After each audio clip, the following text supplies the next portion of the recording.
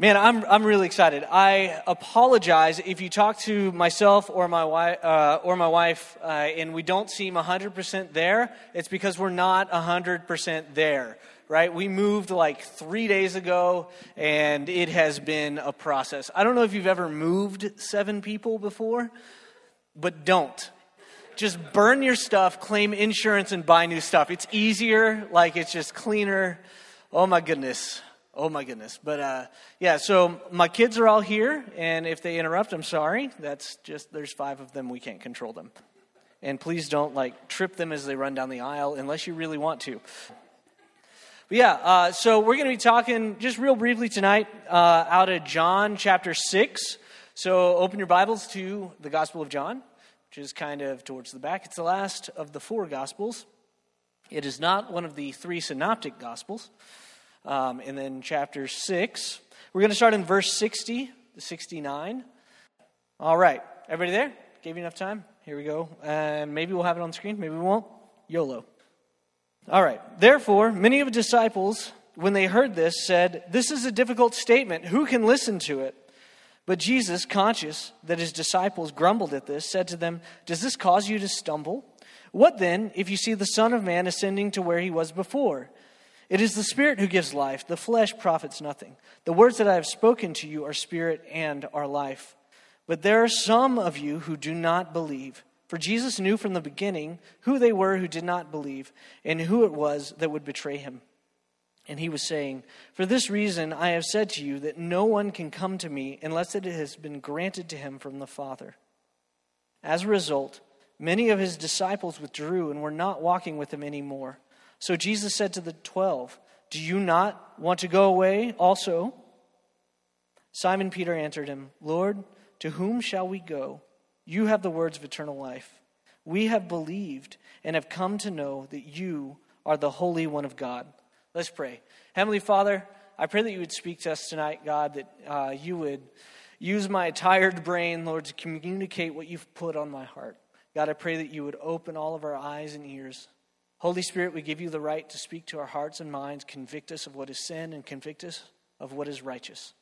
Lord, we love you and we trust you. Amen. So, before we dig into this scripture and the context that it's in, which is really interesting, I want to tell you briefly about my best friend, Nick. Right? My best friend, Nick, is one of the most gifted soul winners you've ever met in your life. I mean, he could just he had a way of just attracting people. And he wasn't like a upfront kind of magnetic guy. He kind of kept to himself. He was a quiet, introverted dude. But somehow, he was like some kind of, have you ever heard of like the earworm? Have you heard of this before? Like an earworm, a song that just gets stuck in your head? Like if I were to utter the phrase, "let it go," you're going to be singing something for the next 12 years and you'll want to lay in front of a truck, right? So there's also some songs in the Lego movies that I could say. Anyway, I have kids. Anyway, Nick was kind of like that relationally. Like he'd get in there and then he'd just stick to you, right? And it didn't matter what you were into, Nick would get into that too, right? So there were guys I saw him hang out with, and Nick, he was a hardcore guy, right? He listened to metal and screamo, even though it's not 2006, but whatever, and he was one of those dudes tatted up, and he looked hardcore, right? But he would hang out with these guys that were into playing Magic the Gathering, and Nick would just go all out. He's like, "All right, I'm doing this," right? And Nick and I actually bonded over soccer, right? And I remember the first soccer match, maybe not the first match we watched together, but the one that I remember the most was in the World Cup in 2010, right? So y'all were all 7 years old or whatever. And 2010, right? And we're watching the last game of the group stage, and the U.S. has to win to score a goal, right? And there's 2 minutes left in the game, and if we don't score a goal, we don't win, and if we don't win, we don't get out of the groups and go to the knockout tournament, right? And it's 2 minutes left in the game, right? And Algeria's about to score, and Tim Howard, being the Secretary of Defense, saves the ball, right? And then he distributes it to the right to Landon Donovan, who goes blazing down the field, who passes it to Clint Dempsey. Dempsey takes a shot. It's blocked, right? And this is the last 30 seconds. We're all about to, our dreams are going to be crushed, right? This is U.S. soccer. This is what I breathe. This is what I live for, right? Same with Nick, right? And the shot's blocked, and we're like, no! And then all of a sudden, at the last second, Landon Donovan comes in out of screen, out of nowhere, and knocks the ball into the net, right? And then the game ends right after that. And we make it, right? And there was a dozen of us watching the game together at Nick's house. And we just jumped up and yelled and screamed and then dogpiled each other. It was the dumbest thing ever, right? My glasses got stepped on. And it is just a bunch of dudes in a nasty college house, right? But we're on the floor getting covered in God knows what. But just screaming ah! Like we had won the game, right? It was amazing. And that was the moment when Nick and I became friends. Right? And we had such a good time watching soccer together that we actually started a text group because we couldn't watch every game together. So we both loved Houston Dynamo. We both loved the U.S. national team. And so we started this text group in 2011. And every day since that day, we texted each other about soccer, about life. Right? And that was who Nick was. He was loyal. He was always there for you. Right? And he had a way of just loving what you loved and winning your heart, and then leading you to Jesus. He just did it over and over and over and over. There was one guy named Matthew Brasinio, right, that was a church kid, and he wanted to walk away from Jesus. But Nick just fell in love with what he loved, won Matt's heart, and then Matt became a missionary to UTSA, right? And then while Matt is at UTSA, he wins the heart of another guy, and that guy's now planting a church in Bandera, Texas, right? I can tell story after story about Nick, and how he won people's hearts, won them to Jesus, and then sent them out as missionaries. It was amazing to watch him work. He was so generous as well, so giving. When we were overseas in the Czech Republic, he sent a care package to us, right? He wouldn't tell us what was in it. But he sent this box, and it cost a lot of money to mail anything to the Czech Republic because they tax the mess out of it. Doesn't matter what's in there, right? But for whatever reason, it didn't get to us. And it got sent back, right? 2 years later, I get back to the U.S., right? We moved to Huntsville, and we're hanging out. Nick and I are hanging out at his house in Huntsville, Texas. And he walks out of his bedroom with this package. He had held on to the package, hadn't opened it, nothing. And he handed it to me. And it was like a game-worn Dynamo jersey from one of the players on the team inside that. He was so generous. He could have kept that for himself. I would have kept that for myself. But Nick knew I loved the Dynamo, and he gave it to me, right? Well, a month ago today, Nick died.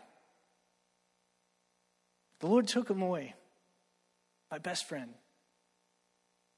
Why? Why would God take away my best friend? Why would God take somebody that could win people to Jesus? Nick was actually on his way to be a missionary in Cairo, Egypt. And the Lord just took him. He had this severe sleep apnea, and he was going to the doctor for it. And then just 3 days later, he had a heart attack. Gone. At 27 years old. Gone. And I remember the rest of us, all of us, all of his friends, we just found ourselves questioning God. What is going on? Why would you do that? Why would you take the best of us? And we're left here trying to figure out, why do our hearts hurt? What's the point of all this? Does that make sense? So we don't understand what the Lord did with Nick. It doesn't make sense to us, and we're questioning. And here we find the disciples in the same position. They don't understand what Jesus is doing. It makes zero sense to them. See, in John chapter 6, we see Jesus at probably the height of his popularity, right? When it comes to public opinion, this is when he polls the highest, right? And at this point in his ministry, he is famous. Everybody knows him. In John chapter 6, this whole chapter is basically one long string of events that happen right on top of each other. So first thing is Jesus feeds the 5,000, right? That's really cool. So 5,000 men get fed. That's not counting women and children, right? So that number could be even higher. And so he feeds a bunch of people, right? And then they want to go and get him. And so he's like, dude, there's too many people. I need to take a walk. So he goes and walks on a lake, right? Who doesn't do that? He goes walking on the Sea of Galilee, right? And so right after he feeds the 5,000, he goes for a walk on water. And then the storm comes in. We all know this. And then, Peter opens his big dumb mouth, right? Have you ever thought about that? How dumb was Peter? You see Jesus, he's like, well, if it's Jesus, you told me to walk on water. Who responds like that? It could be some dink with floaties on his feet, and you go down and drown. Whatever. So then Jesus walks on water, and then he gets across the sea, and he goes to Capernaum, depending on what emphasis, on which syllable you put, right? So he goes to Capernaum, and he goes immediately to the synagogue and starts preaching. And that's where the crowds that travel all the way around the Sea of Galilee find him, right? They find him there. And then the Bible says that they try and make him king. And he rebukes them for it. They want to crown him as king. That's how much they love this guy, right? And then he starts teaching in the synagogues. And then people are astounded by his teaching. They're like, what is going on? How can he say these things? These are amazing. We've never thought about this before. And then right behind that is when Jesus says, he who eats my flesh and drinks my blood has eternal life, and I will raise him up on the last day. Can you imagine being one of the 12? You're hanging around this guy that's casting out demons out of people, walking on water, telling storms to shut up, He's just, and his popularity is growing. And you're thinking, I'm a part of this movement where Jesus is about to be king. He's the Messiah. That's what he came for, to be the king. And then people come and say, we want to make you king, right? That's God's will. But all of a sudden he says, no, you're only here because of what I gave you. And he rebukes them. And then he says some stuff that's crazy. We have to eat his flesh, eat his body, and drink his blood. And people start leaving in droves. And then that's where we find ourselves here. Everyone says, this is weird and this is hard. What are you doing, Jesus? Why are you doing this? And in this response to Jesus' hard teachings, we find two groups of people. We find the delighted and the decided. So we're going to talk about those two groups really briefly. So the first thing we see, the first group, are the mass droves that left. And they're the delighted, right? They loved Jesus. The thing you have to remember is that both of these groups wanted Jesus to be king, and they were both ready to crown him as their king. Does that make sense? Y'all tracking with me?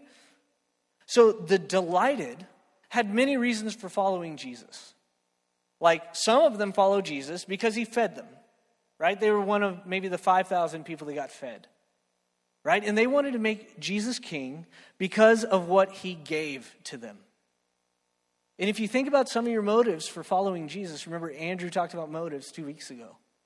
If you think about some of your motives for following Jesus, sometimes we find ourselves because of what God gives us, right?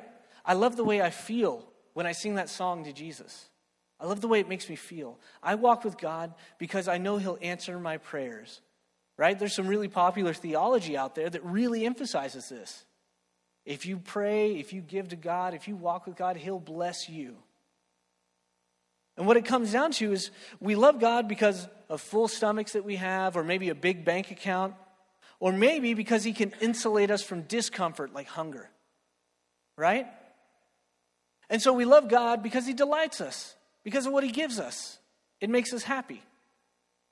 Or maybe there's another group that follows Jesus because of what he did. Right? He walked on water. Look at the demonstrations of power. He silences storms. He drives out demons.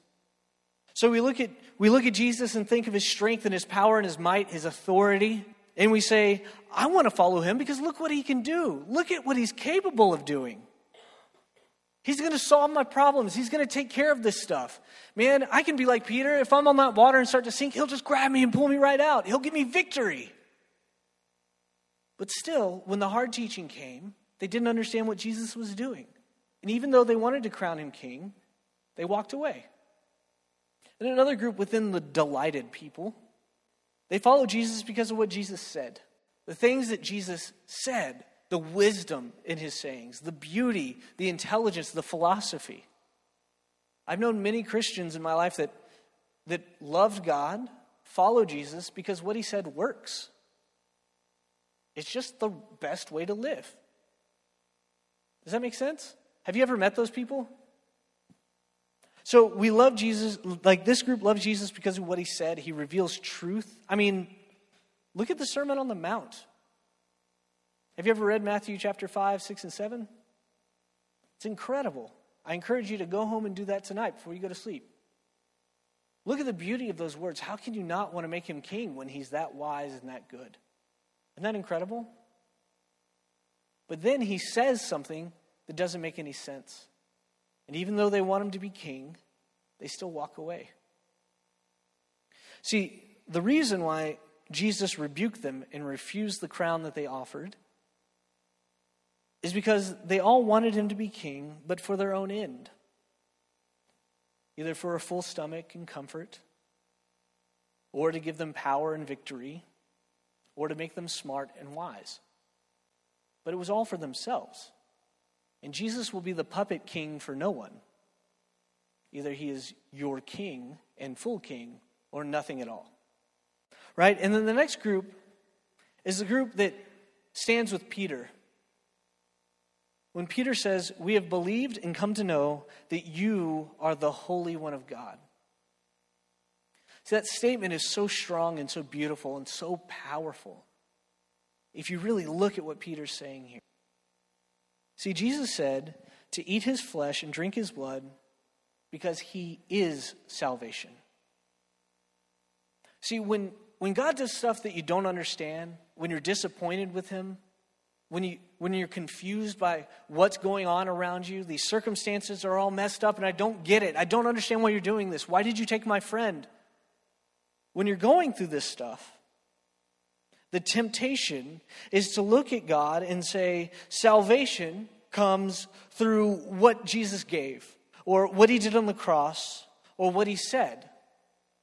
But that's getting your wires crossed. That's not how that works. See, salvation comes from who he is. Salvation is Jesus himself. That's why you must take his body and his blood into yourself. Does that make sense? Are y'all tracking with me? Everybody tired? Or am I just not being fun? That's okay. I'm not a fun person. When you come to Jesus and you've decided in your heart that you want to make him king, because of who he is and not anything that he does, he will not deny you. Do you see the difference in the two groups? It's really subtle, but it's so vitally important. I love that Jesus asked the crowd, does this cause you to stumble? Does this cause you to stumble? It makes me think of when Jesus was talking about John the Baptist. You know, he's preaching to the group and he says, did you come out to see a reed swayed by the wind? I know we don't have a whole lot of reeds out here in West Texas, but you can understand, right?